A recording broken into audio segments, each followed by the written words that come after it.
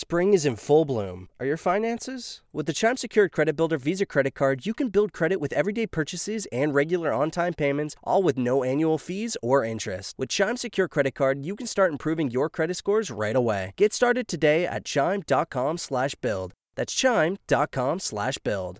Chime. Feels like progress. The Chime Credit Builder Visa Credit Card is issued by Bancorp Bank N.A. or Stride Bank N.A. Members FDIC. Out-of-network ATM withdrawal and OTC advance fees may apply. Terms and conditions apply. Go to chime.com/disclosures for details.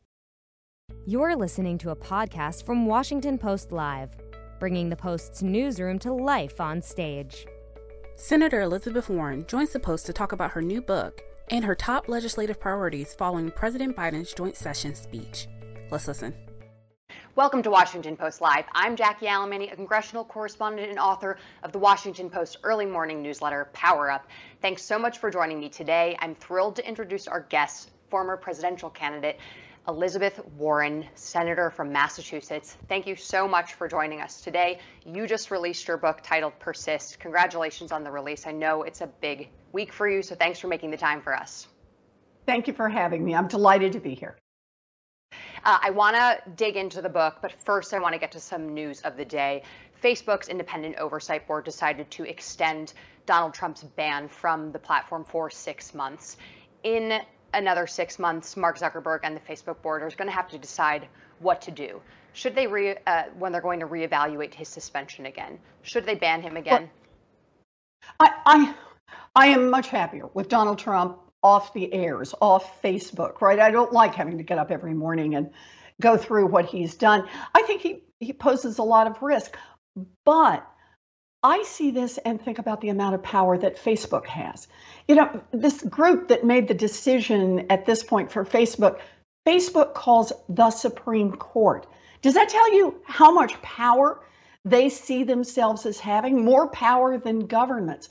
Last I saw, nobody did advice and consent. Nobody nominated those people other than Mark Zuckerberg. This is a reminder for me about two reasons that we need to break up big tech, including Facebook. One is because it destroys economic competition. Best example is probably easiest to understand is Amazon. Here they run this platform. You want to buy or sell goods over the internet, you pretty much have to go to Amazon to do it. But Amazon does more than provide the platform. They suck information out of every single one of those transactions. And then if they see Jackie is running a great hair products company and very creative, they decide, well, maybe we'll do an Amazon Jackie hair product company and move your company to the back of the line. So you took all the early risk, you did the proof of concept, you showed how to make it work, you developed a following, and then Amazon comes in and scoops it up. That destroys competition in America. The giants need to be broken up. And this is true. Facebook, Google, all of them. But the second reason is these people have more power than governments. And that poses a danger to our democracy. It's time right now for the Department of Justice to pick up the antitrust rules that have been on the books for a century and break up these giant tech companies. In the case, though, that doesn't happen in the next 6 months, do you think that former President Trump should be treated like an ordinary American? I think he poses much more risk than an ordinary American. And I think that the risk he poses, he spreads lies. Indeed, he is now forcing, evidently, everybody else in the Republican Party or leadership of the Republican Party to agree to say the lie out loud. He spreads misinformation. He is truly a danger to our democracy. So would you call for a forever ban on him then? Yes.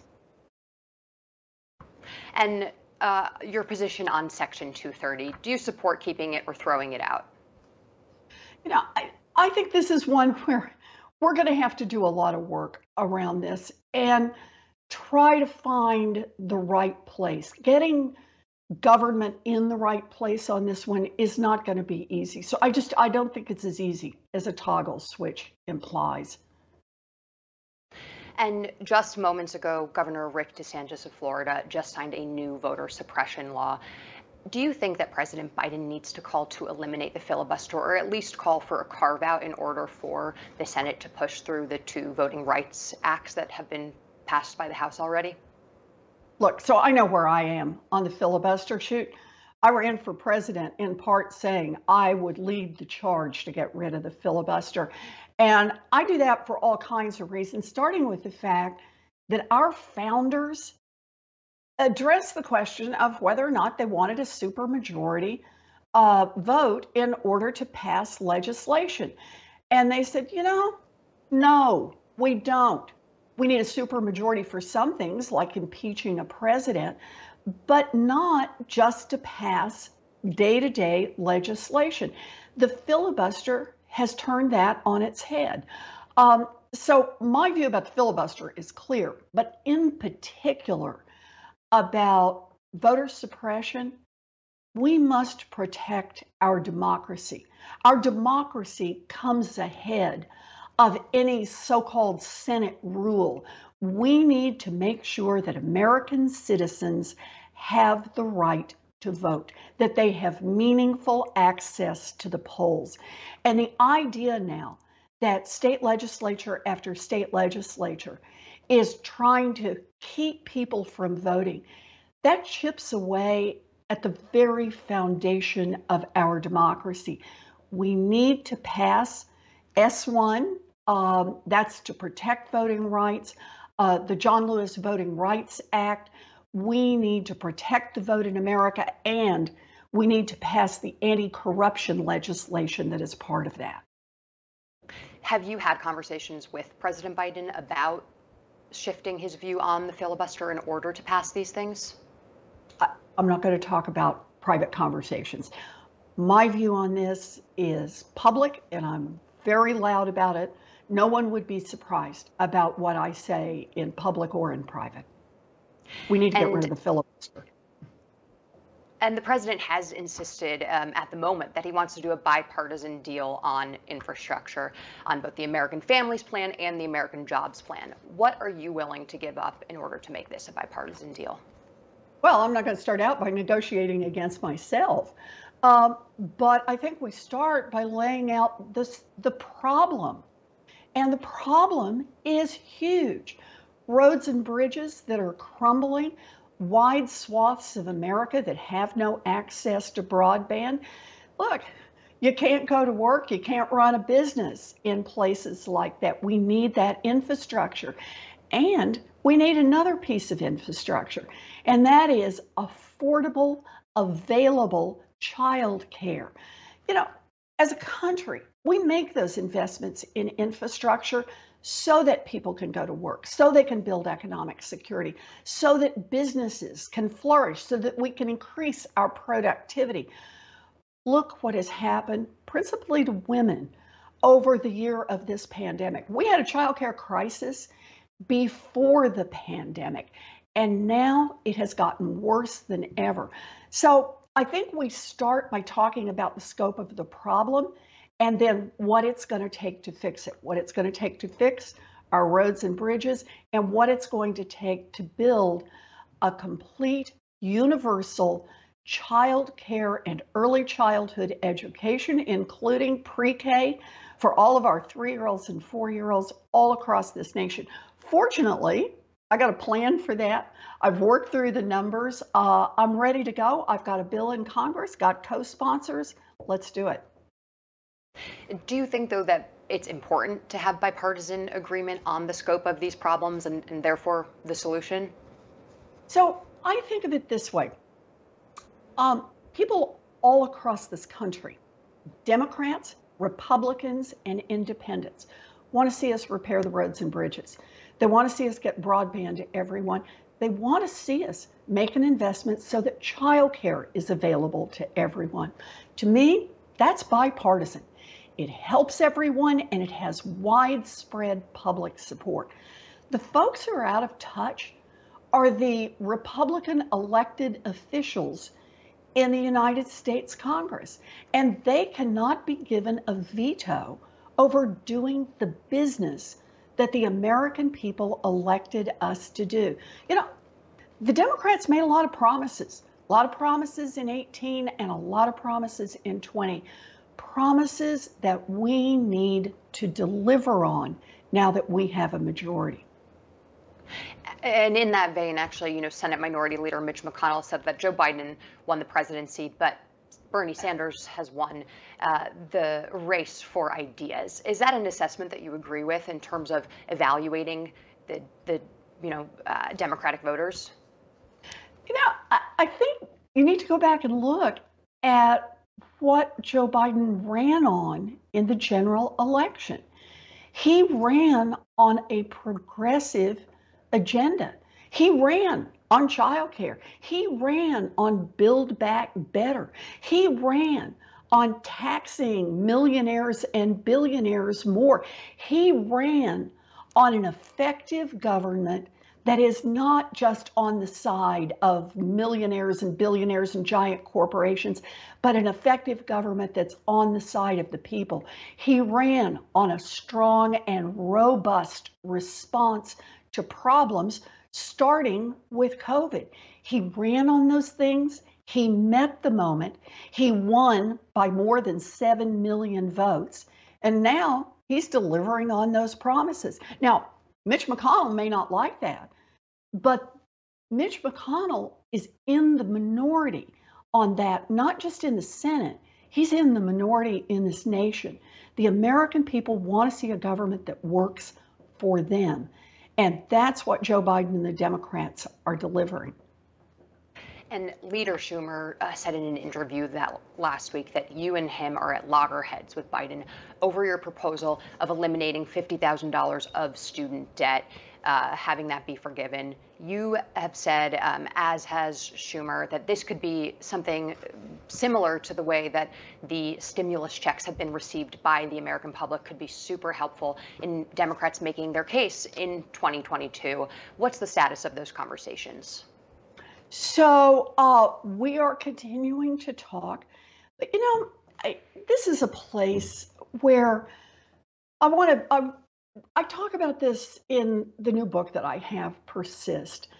I talk about how policy is personal. It's not some abstract thing that happens in Washington. It's something that touches our lives. And the fact that it is personal is part of what gets us in the fight to make change. So, for example, in the book, one of the things I talk about is student loan debt. And I talk about the fact that 2 generations ago, when I went to college, I went to a state school that cost $50 a semester. Why? Because the American taxpayers had invested in those state schools so that it was possible for a kid like me, first in my family, to graduate from college. My dad had ended up as a janitor. It was possible for a kid like me to be able to graduate from college and pay for it on a part-time waitressing job. Through the years, public support as a proportion of the cost of educating our kids has gone down, and that means more and more of that cost has been shoved onto families. And the federal government has said, we'll lend you the money and then squeeze you dry to repay it. So now we find ourselves in this circumstance where tens of millions of people across this country are struggling with student loan debt, and the federal government is the one that's squeezing them. That's just not right, and it's not how we build a future. So, for example, I've said cancel $50,000 of student loan debt, and I lay all this out in the book Persist and talk about the personal stories, all the stories I heard when I was out on the campaign trail. Canceling $50,000 of student loan debt, 40% of the folks who have student loan debt never graduated from college. So they're trying to manage these debt loads on what you make as a high school grad. Student loan debt is part of a huge black-white wealth gap. I'll give you just one fact on this that I talk about in the book, and that is 20 years after you borrow money, the typical white borrower owes 5% of the original amount they borrowed. In other words, 20 years out, but the end is in sight. That same 20 years out, the typical black borrower still owes 95% of the debt they originally borrowed. This is crushing people, and it's making the black-white wealth gap worse. This is the one thing Joe Biden could do by himself to help close the black-white wealth gap for those with student loan debt, could close it by about 25 points. Same things with Latino students. Close that gap and free people up, free them up to buy homes, free them up to be able to start small businesses, free them up so they have a chance to go forward in this economy. This is something the president can do, and Leader Schumer and I are pushing hard to try to get it done. And would it necessitate raising taxes? No. How would you pay for it? Well, it's an executive order, and the president can sign the order, and he can cancel the student loan debt. Now, remember, this has already happened before. So when President Obama was president, he canceled student loan debt as an administrative act, all of the outstanding debt for thousands of students that had been trapped by different for-profit colleges. When President Trump was in the White House and the coronavirus hit, he canceled all outstanding interest rate payments for every single borrower in this country. It's an estimated $5 billion a month, just canceled it all. When President Biden came in, he also continued that and continued to cancel the interest on all the outstanding student loan debt. The power is clearly there. We've got 3 presidents now who have used the power to cancel student loan debts. What Leader Schumer and I are asking for is pick up that same power that Congress already granted to the president decades ago, pick up that power and use it in a way that will have a big effect on tens of millions of people, on young people who are just getting a start, and I should add, all the way to some seniors who today are having their Social Security checks garnished in order to pay student loan debt. President Biden can help a lot of families get back on their feet.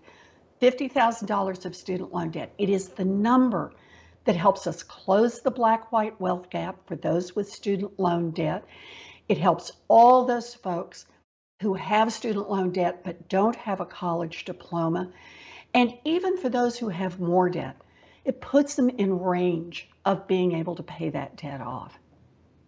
And before we dig deeper into Persist, I want to just ask about, when we're talking about all of this spending, the White House has recently acknowledged, including Treasury Secretary Janet Yellen, some of the growing concerns about inflationary pressures. Is this a concern of yours at all? No. And I'll tell you why. Partly because the Republicans have yelled inflation more often than the little boy who cried wolf. But more importantly, if we do hit an inflationary period, if inflation starts to creep up, we have a lot of tools. Janet Yellen has plenty of tools. The Federal Reserve has plenty of tools. We lived through an inflationary period decades and decades ago, back in the 70s. And we developed the tools to deal with inflation. We haven't needed them because we simply have had very, very low inflation. In fact, inflation that is below the Fed's target levels. So if inflation starts up, we'll have plenty of warning and plenty of tools to deal with it. And in Persist, which we've got right here, we're almost done with, a very interesting read. You outline what went right and what went wrong with your 2020 presidential campaign. You write that in this moment against this president, in this field of candidates, maybe I just wasn't good enough to reassure voters, to bring along the doubters, and to embolden the hopeful. You also write that this possibility was painful. Why do you think that you weren't able to reassure enough voters that you should have been the Democratic nominee? I just tried to give an honest account of what I saw. I talk about the questions that I got. I talk about the answers that I gave. But more importantly, I talk about where we go from here. The message of this book is not the past.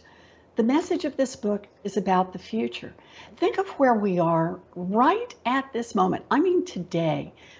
Over the last year, we have lived through a global pandemic, a racial reckoning, an armed insurrection. We have gotten a new president, and we have passed an historic rescue plan.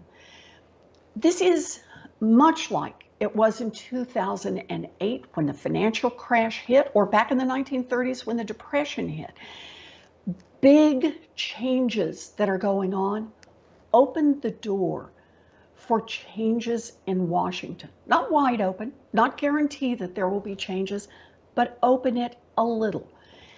I wrote this book to talk about the fight for change. From my own personal point of view, there are a lot of personal stories in this, and stories of the people I love. I hope to connect with other people in their fights, and how policy touches them so personally. What have we just been talking about? Student loan debt. How personally that touches literally tens of millions of people in this country. What we talked about earlier, childcare. How it touches people personally all across this country. The fact that it touches us personally is what pulls many of us into the fight and keeps us into the fight, and at this moment brings us right to the edge of change. Last week, the President of the United States addressed the nation, and he talked about hundreds of billions of dollars to go into childcare and early childhood education, into our caregiving economy. That's the moment. That's the sound that change is possible. And that's what this book is about. Get in the fight.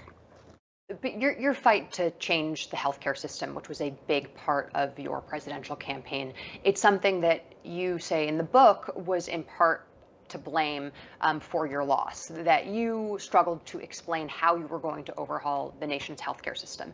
If you had to do it again when explaining your healthcare plan, what would you have done differently? Look, I put out a lot of plans, including a healthcare plan. In fact, I put out 81 glorious, juicy, detailed plans. And I'm proud of every single one of them, including this one. They are a roadmap for what Democrats can do in the future. I've laid out the plans. I've laid out the money.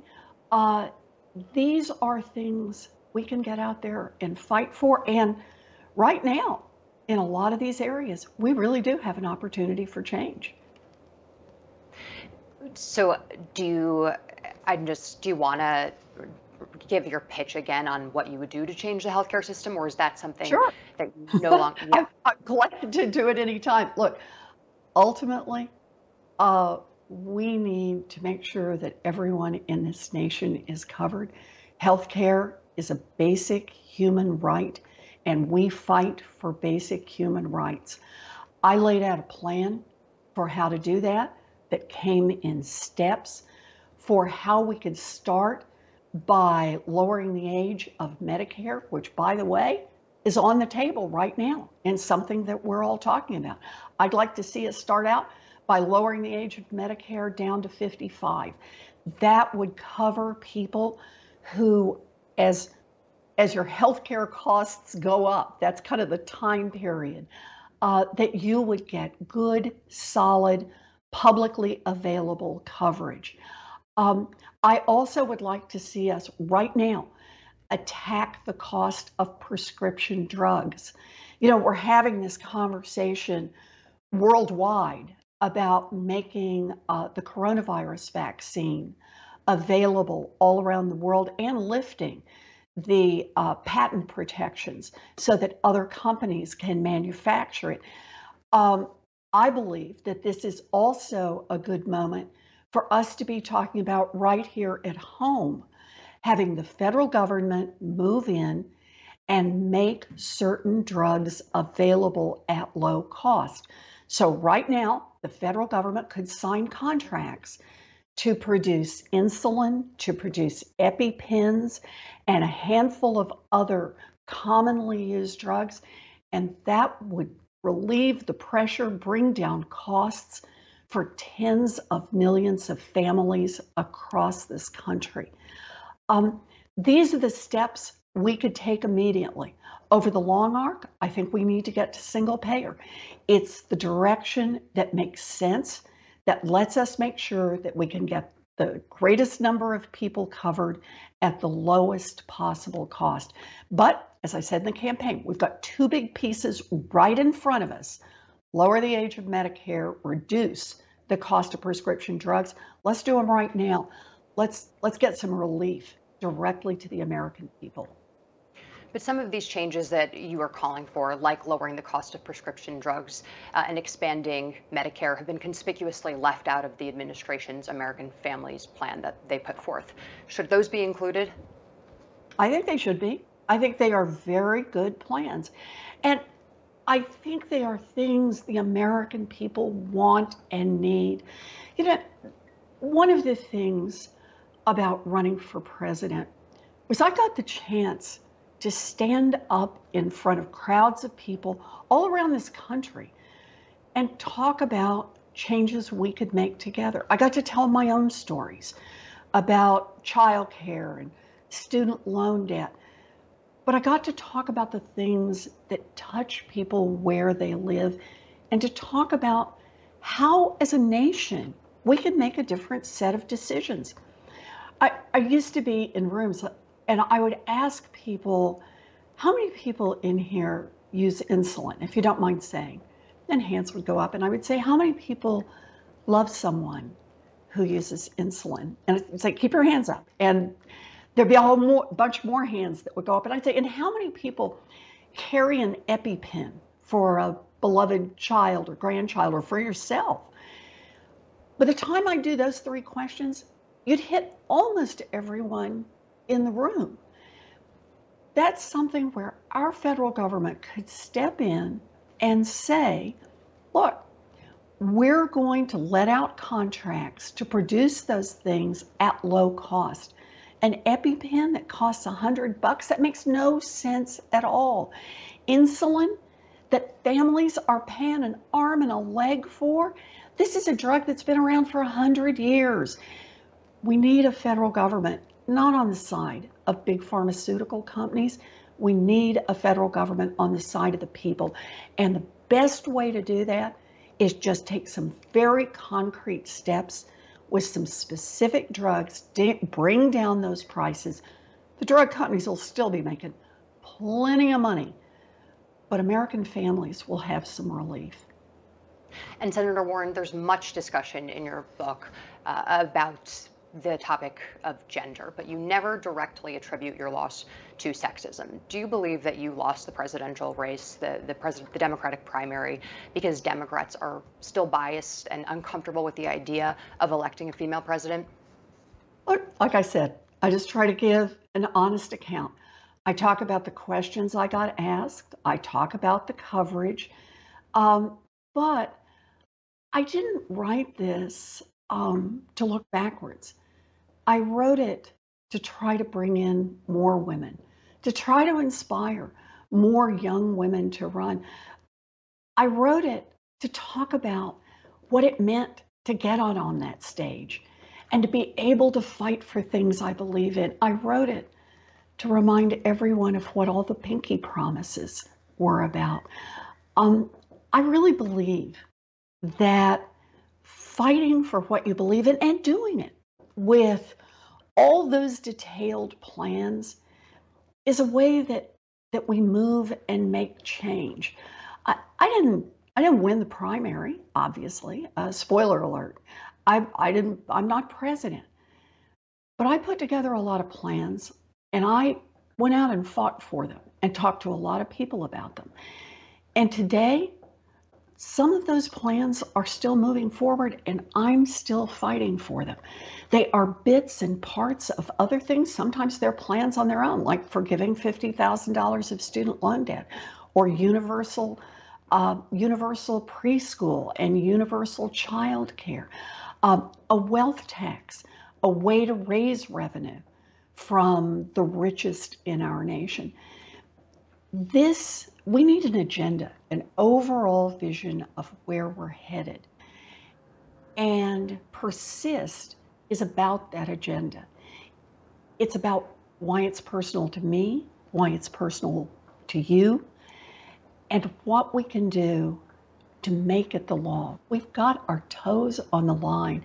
This book is about the next 100 days in America, where we go from here.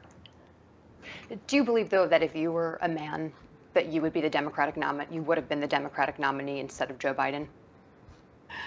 I think that Joe Biden is doing a great job as president. My job is to help him succeed. Senator Warren, unfortunately, that's all the time we have today, but thank you so much for joining us, and good luck with the book tour. Thank you very much. And everyone else, thanks again for joining us. Please stay tuned. We've got another interview coming up at 11 a.m. with Mayor Muriel Bowser. And at 1 p.m., we have another panel with Digital Innovation IBM Chairman and CEO Arvind Krishna. And at 3 p.m., a new HBO documentary, The Crime of the Century. It's a conversation with Alex Gibney, Scott Higham, and Sari Horowitz. Thanks so much for joining us. We'll see you later. Thanks for listening. To hear more interviews from this series and other Washington Post Live programs, visit us at WashingtonPostLive.com.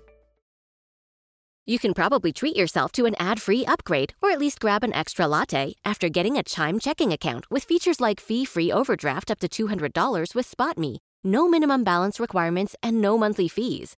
Open your account in minutes at chime.com/goals24. That's chime.com/goals24. Chime feels like progress. Banking services and debit card provided by the Bancorp Bank N.A. or Stride Bank N.A. members FDIC. SpotMe eligibility requirements and overdraft limits apply.